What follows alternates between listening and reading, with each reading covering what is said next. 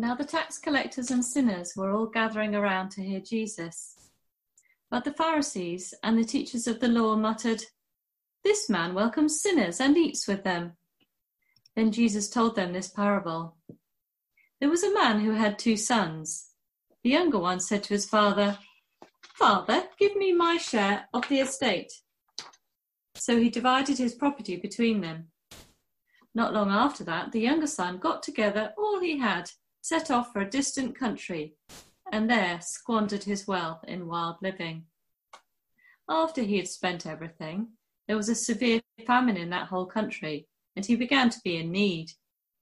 So he went and hired himself out to a citizen of that country, who sent him to his fields to feed pigs.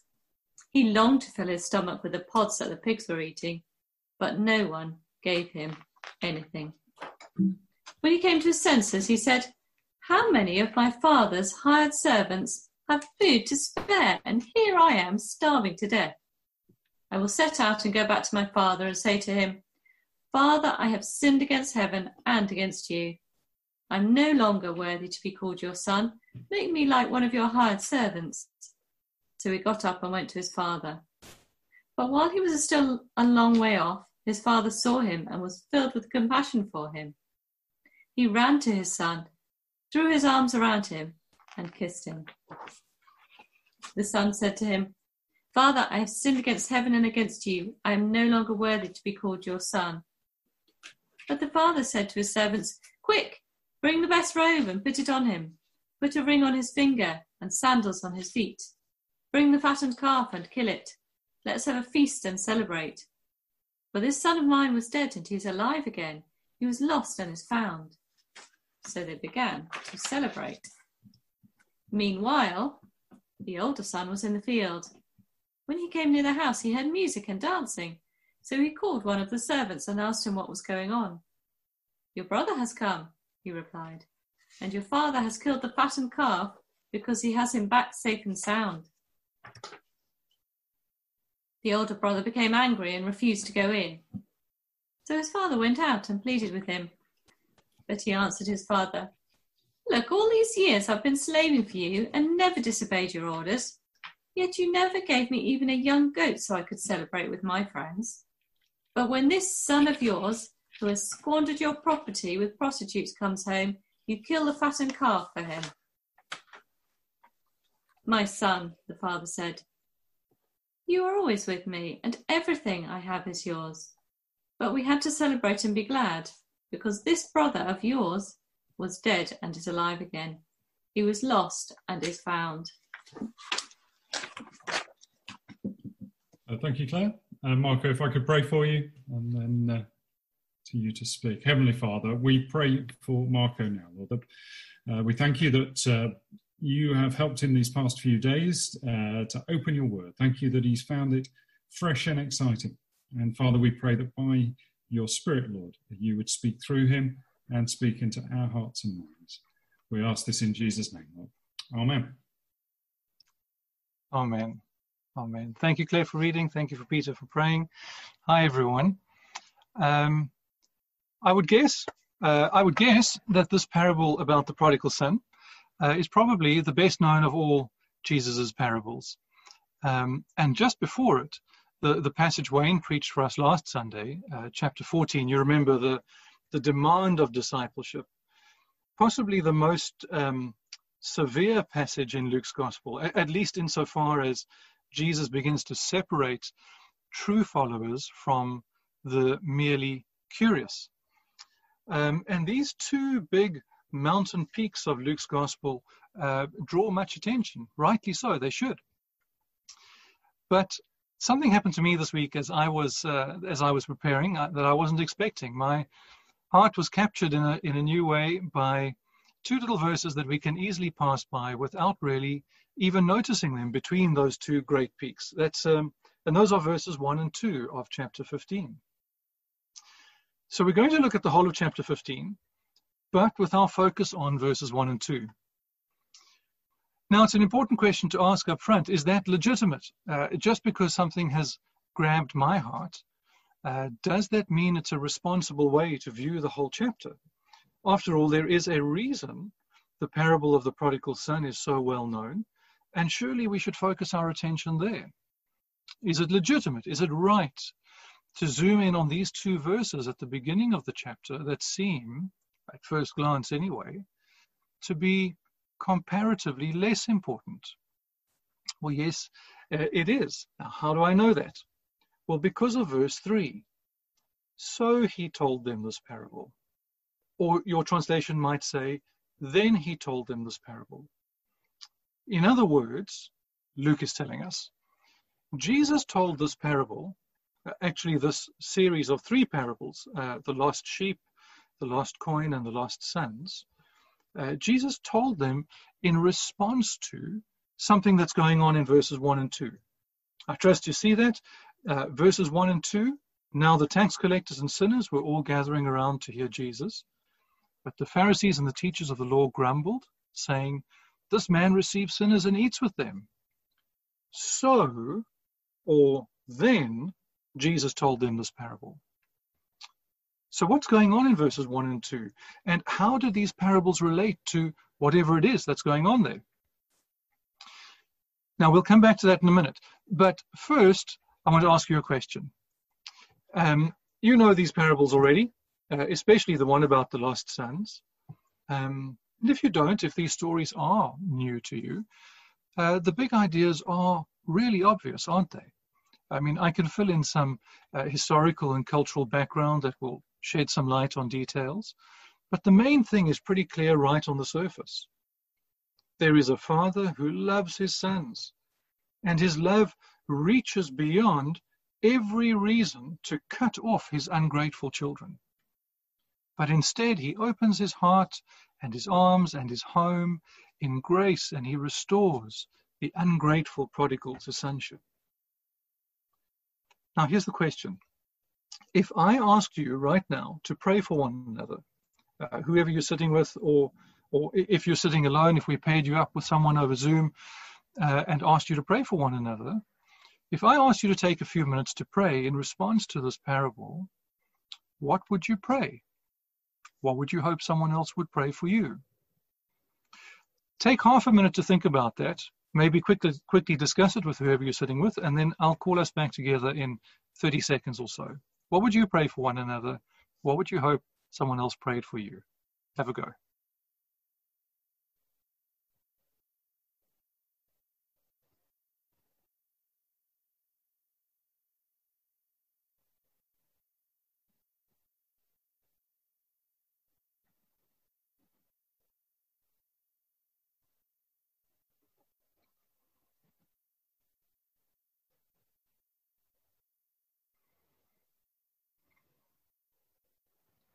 Right. What did you come up with? What would you pray? Hold that thought, and we will come back to it later. For now, let's go back to the text and see what is it that's going on in these first 2 verses. Tax collectors and sinners were drawing near to Jesus, gathering around him, Luke tells us, to hear him speak. Tax collectors were Jewish collaborators with the occupying Roman Empire, hated by their fellow Jews because they were working with the enemy. And more than just working with the enemy, they were corrupt. They were using their positions within the state bureaucracy to steal from their own people.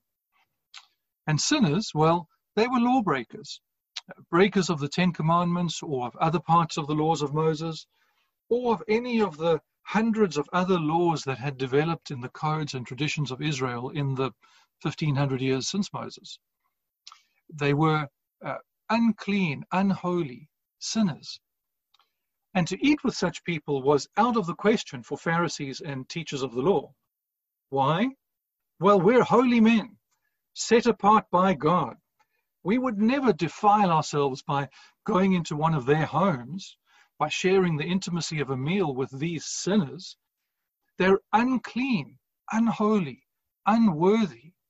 And this Jesus, this so-called rabbi from Nazareth, he receives them. He welcomes them. He even eats with them. Do you see what they're saying about Jesus? They're saying, there's us, and there's everyone else. The holy, the righteous, and everyone else. And this Jesus guy certainly isn't one of us. If he was, he would know the rules. He would know that you don't eat with these people. Jesus, you belong down here with the unclean, with the unholy, with the unworthy. That's what's going on in verses 1 and 2. So Jesus told them these parables. And I wonder if now you're beginning to see what Jesus is doing with these parables. He's receiving their insult. He's owning it. He's saying to these up here, these high and mighty ones, yes, you're right. You've got it. I do receive sinners. I do welcome the unclean. I do eat with the unholy. I do invite into my home the unworthy.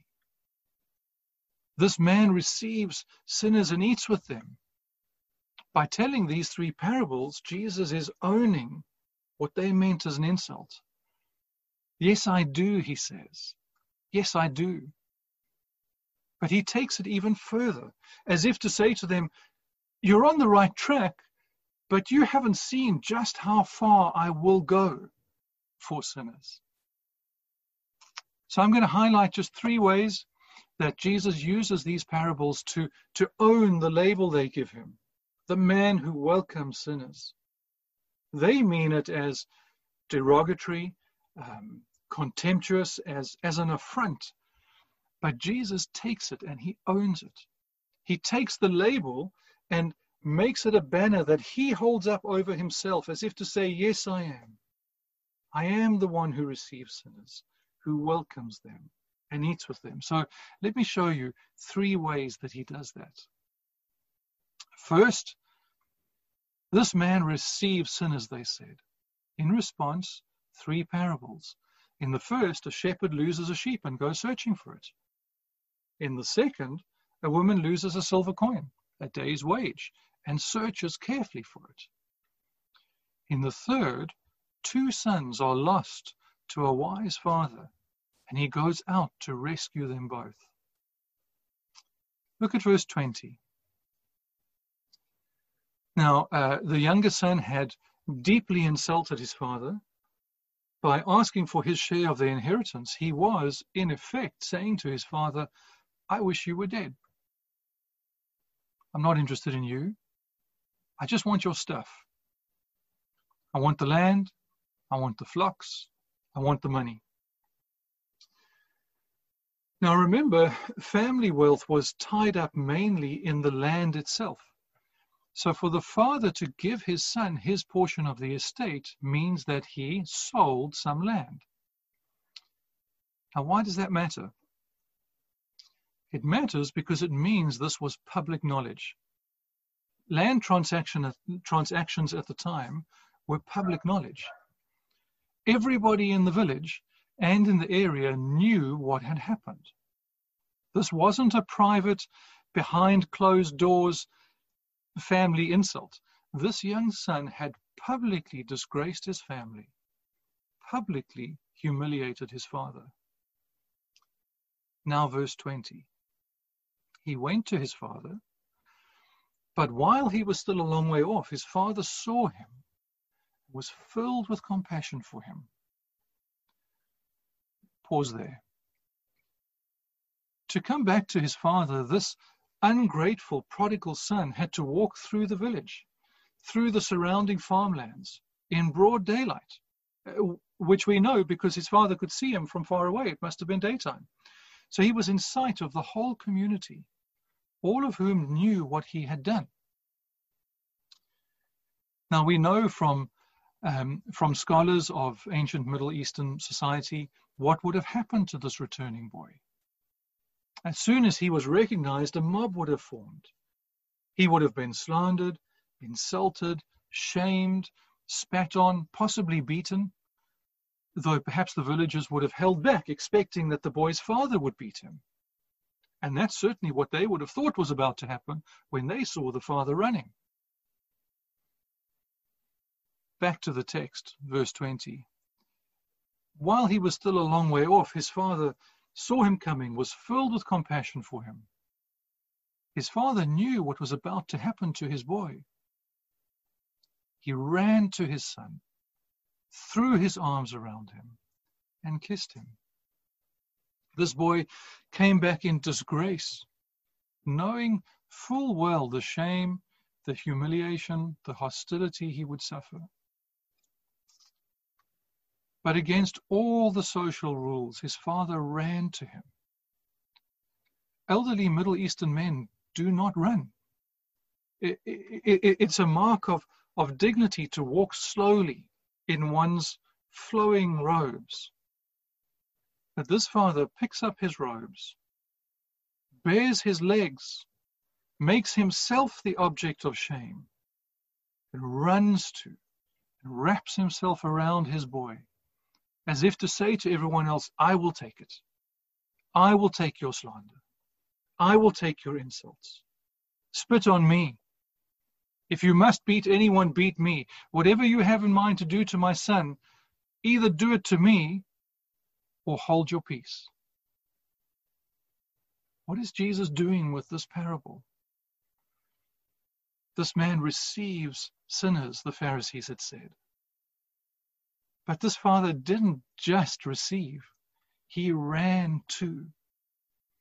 He didn't wait on his doorstep for his son to make his way back to him so that he could merely receive him.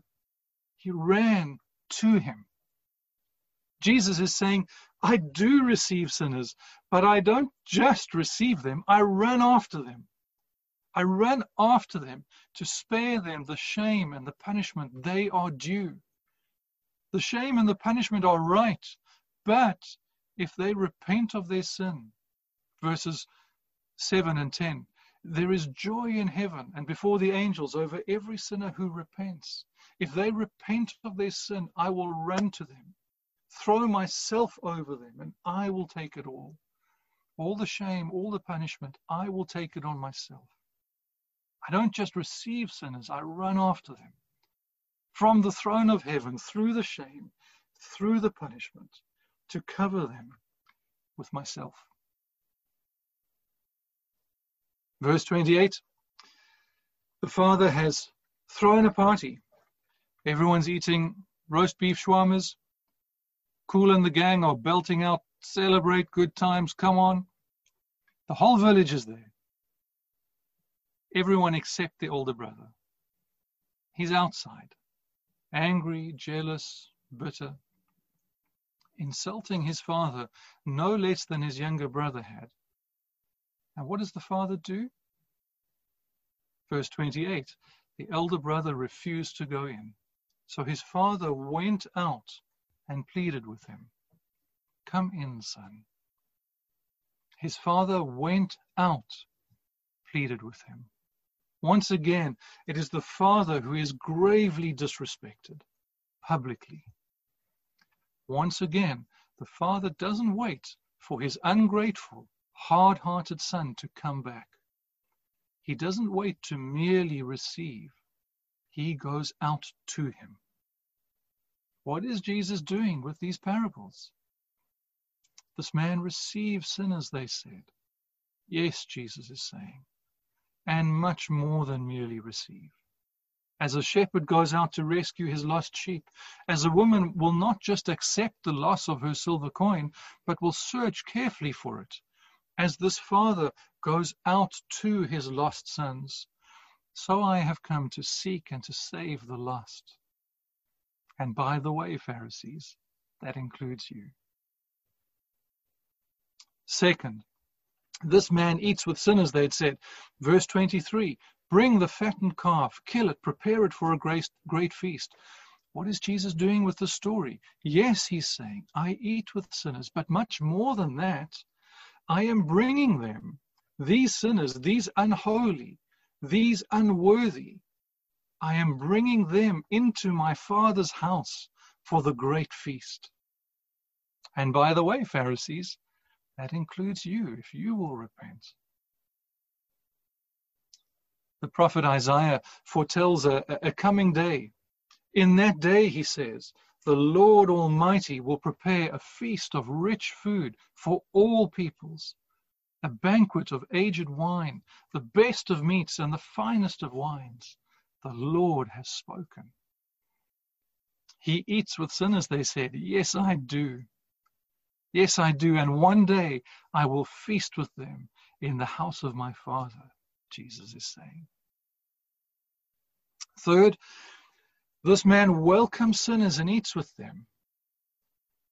Verse 21, the returning son said to his father, Father, I have sinned against heaven and against you. I am no longer worthy to be called your son. But the father said to his servants, Quick, bring the best robe and put it on him. Bring a ring, put it on his finger, sandals on his feet. It's time to celebrate. This son of mine was dead. He's now alive. He was lost and is found. What is Jesus doing with this part of the story? Well, the servants are told to dress the son as servants dress a prince. The son is not told to go take a shower and find some clean clothes. The servants are told to dress him. The father restores his son to his proper place in the household. And more than that, whose was the best robe in the house? Well, it was the father's. It would be the father. It would be the robe the father wore on feast days and on special occasions. And when all the village arrived to the feast and saw this once lost son, now dressed in his father's best robe, they would immediately know that reconciliation was total. And the father expects them to treat his son with the same respect, with the same dignity, with the same love that they would treat him. And likewise the ring was most likely a signet ring, which means the father invests his son with the full authority of his name to transact any business on his behalf. Now think of that. This son who had caused such loss, who had been so ungrateful, so disrespectful, so wasteful, who had in effect wished his father dead in favor of his assets, now given a signet ring, the authority of his father's name and all that meant. What is Jesus doing with this story? This man welcomes sinners and eats with them, they had said. Much more than that, Jesus is saying. I make them sons in the household of my Father. Do you see what Jesus is doing? The Pharisees had insulted him. That's what they meant. This man receives sinners and eats with them. It wasn't a compliment. But Jesus owns it. Yes, I do. And more than just receive, I have come seeking them, and all who will repent. Even you, Pharisees and teachers of the law, even you, if you will repent, like all other sinners who repent, I will make sons in the house of my Father. And yes, I eat with them. And that's just a foretaste of the great feast I will share with them in the house of my Father in heaven, a feast which he is even now preparing. This man welcomes sinners and eats with them. Praise God, friends. Yes, he does. For if he did not, I would be lost and without any hope. And so would you. But the son still had to choose to receive it. The younger son did, and the elder brother, we don't know. But what about you, friend? Will you receive what is offered? Will you be welcomed? Will you repent? Will you allow the Father to wrap himself around you in Christ to shield you from the retribution that is just and due? Will you receive the Father's robe and ring? Will you be made a son, a daughter in the household of the Father of heaven? Well, if you're not sure whether you've ever really done that, maybe right now you sense something happening in your heart. Maybe you feel like we imagine that son might have felt, about to enter the village. And you look up and see from a distance the Father running towards you. And just moments before, your heart held no hope of restoration. At best, you are hoping for a job. All of a sudden, you realize he's not running towards you to join in the judgment of the town, but he's running towards you to save you, to throw his arms around you and kiss you. Well, if something like that is happening in your heart right now, receive it. Thank God for it. And I'd love to pray with you after the service, so please stay behind and we can go into a breakout room and do that. Now, I asked you earlier what you would pray for one another in response to this chapter. Well, what did you say? What did you hope someone else would pray for you? Well, in a moment, I'll tell you what I've prayed for you this week as I've prepared for you individually and for us as a church. But let's first go back to verses 1 and 2 of chapter 15. Now, this was the first thing that stunned me when I read it earlier this week, as I started to prepare. Verse 1. Now the tax collectors and the sinners were all drawing near to him. Now that part of Luke's report just blew my socks off, had I been wearing any at the time, I guess.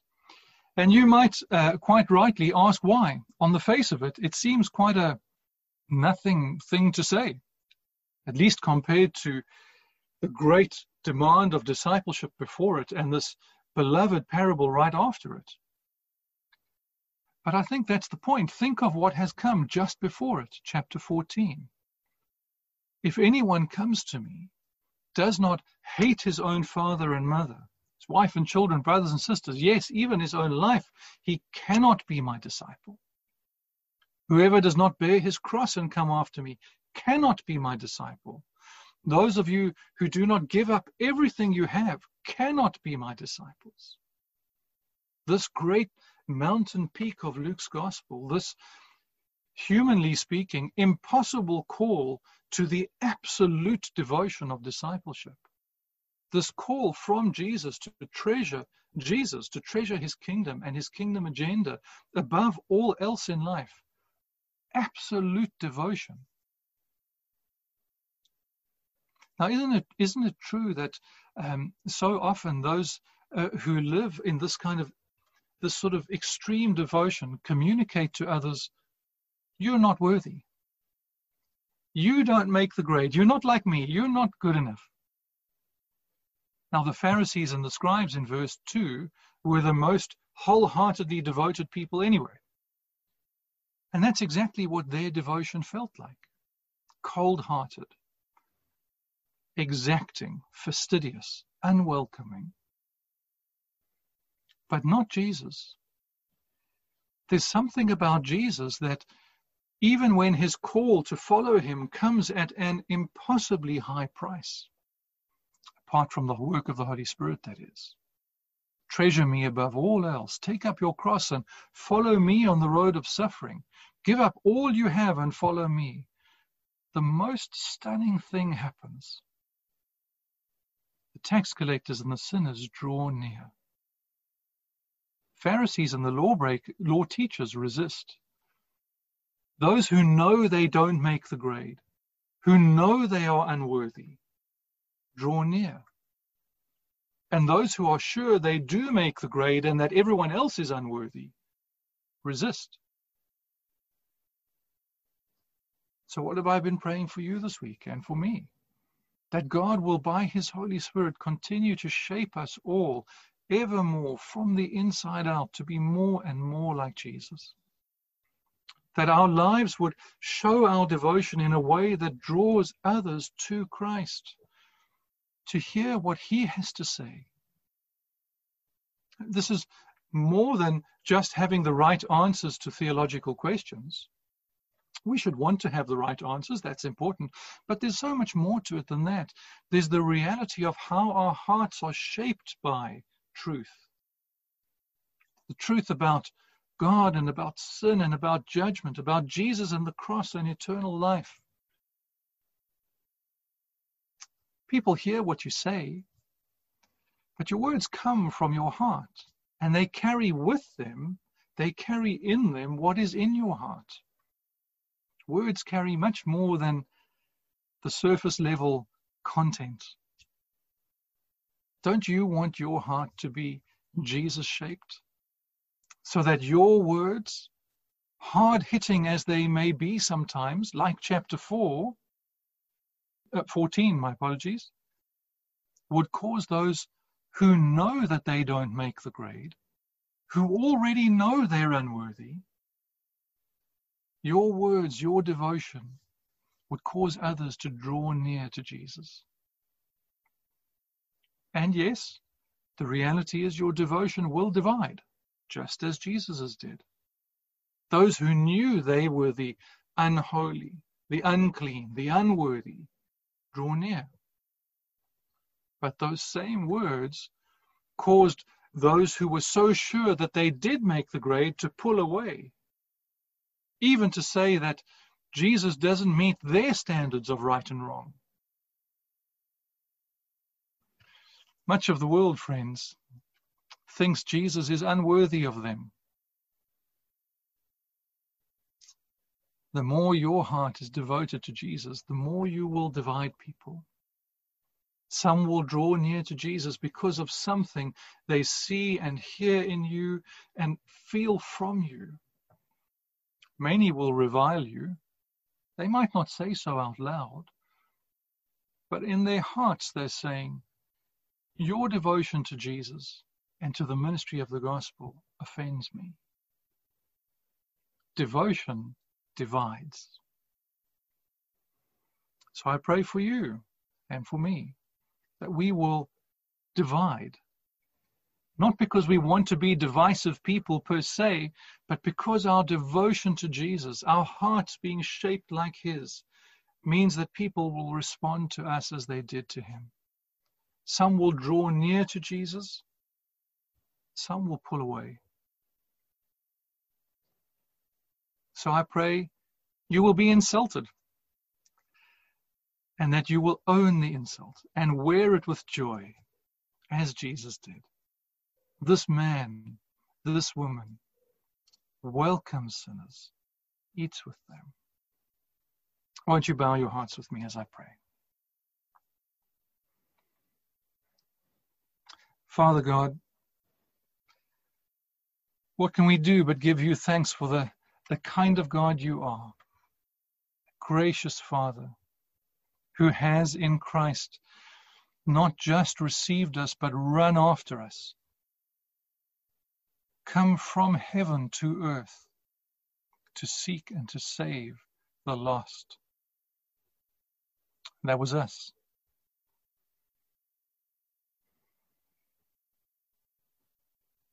Thank you, Father, we will one day celebrate the great feast with our Lord and Savior in your home. What a wonderful thing to look forward to. What an undeserved honor. Thank you, Father. Father, may it be now that you continue to shape our hearts more and more to be like Jesus, so that as we love him and as we love others in his name, many will be drawn closer to Christ to hear what he has to say. We accept the reality that will divide, and at times that division may be painful.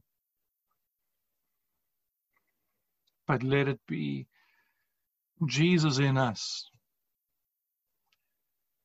that people are responding to, drawing near or drawing away from. Make us that kind of people, Father. Let it be said of us, these are people who love sinners, who love the gospel, who love Jesus, whether people love that or hate that.